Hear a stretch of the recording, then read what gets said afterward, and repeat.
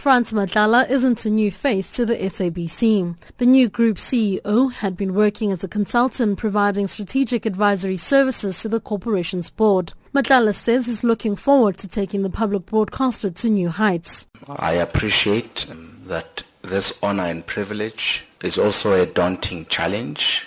So I'm approaching this responsibility with all of that humility, but at the same time with the passion that it requires. It is definitely an honor to lead the SABC and through the SABC to serve the nation. Matlala says he's committed to ensuring that SABC becomes Africa's leading broadcaster. He says that can be achieved with the current leadership of the executive and the board. There's a possibility for the SABC to become something a lot better than it was yesterday, to become something a lot better than it is today. And we believe that there's an opportunity for us to do work that drives the organization to its fullest potential. There's a lot of work that needs to be done around the purpose of the organization. There's a lot of work that will be done making sure that all of us as executives and employees, we pledge ourselves to that new potential and to that new vision of what this organization could be about. For us to realize that potential, there's going to be change. The Democratic Alliance in Parliament says it welcomes the appointment of Frans Matlala as SABC's Group CEO. Communications Shadow Minister Gavin Davis says his party will monitor whether Matlala's appointment will bring stability to the public broadcaster. Well, I think first of all it is a good thing that the SABC now has a CEO. As you know, it's been a year and a half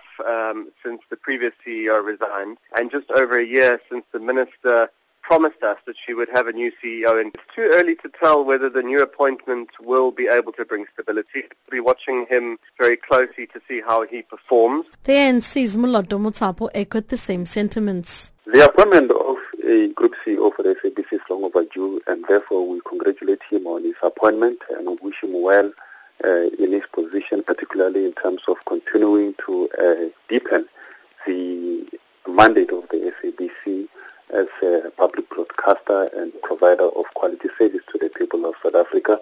He has said that he will be looking forward to meet various stakeholders, including in Parliament. We as the ANC in this institution, we are looking forward to interact with him, particularly on quite a number of important issues affecting the SABC at this point.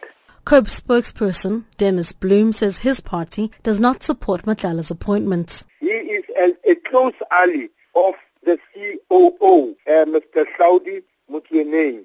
We don't think that there will be any changes because Mr. Hlaudi Motsoeneng will still be in control. This man will only be a flower pot and Mr. Hlaudi Motsoeneng will still run the show. Meanwhile, the board's deputy chairperson Leah Khumalo has reassured the public that Matlala's appointment is valid. Khumalo says the board met the required quorum of 6 members and 3 executives to approve Matlala as the new chief executive.